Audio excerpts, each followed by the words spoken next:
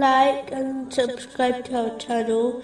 Leave your questions and feedback in the comments section. Enjoy the video. Continuing from the last podcast, which was discussing chapter 22, verse 31.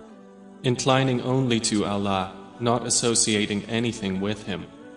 Specifically, it was discussing a narration found in Sunan Ibn Majah, number 3989, which warns that even showing off slightly is polytheism.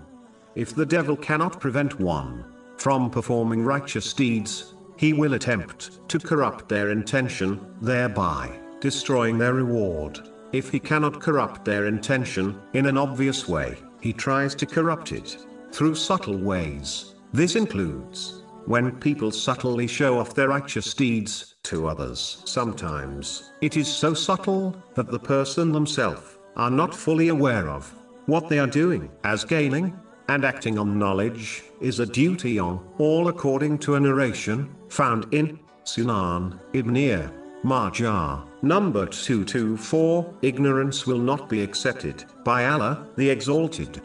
Subtly showing off often occurs through one's speech. For example, a Muslim might inform others they are fasting, even though no one directly asked them if they were fasting, or when they recite the Holy Quran loudly, from memory, in front of others, thereby showing others they have memorized the Holy Quran. Even criticizing oneself publicly can be considered showing off one's humility to others. To conclude, showing off subtly destroys one's reward, and must be avoided in order to safeguard one's righteous deeds. This is only possible by learning and acting on Islamic knowledge, such as how to safeguard one's speech,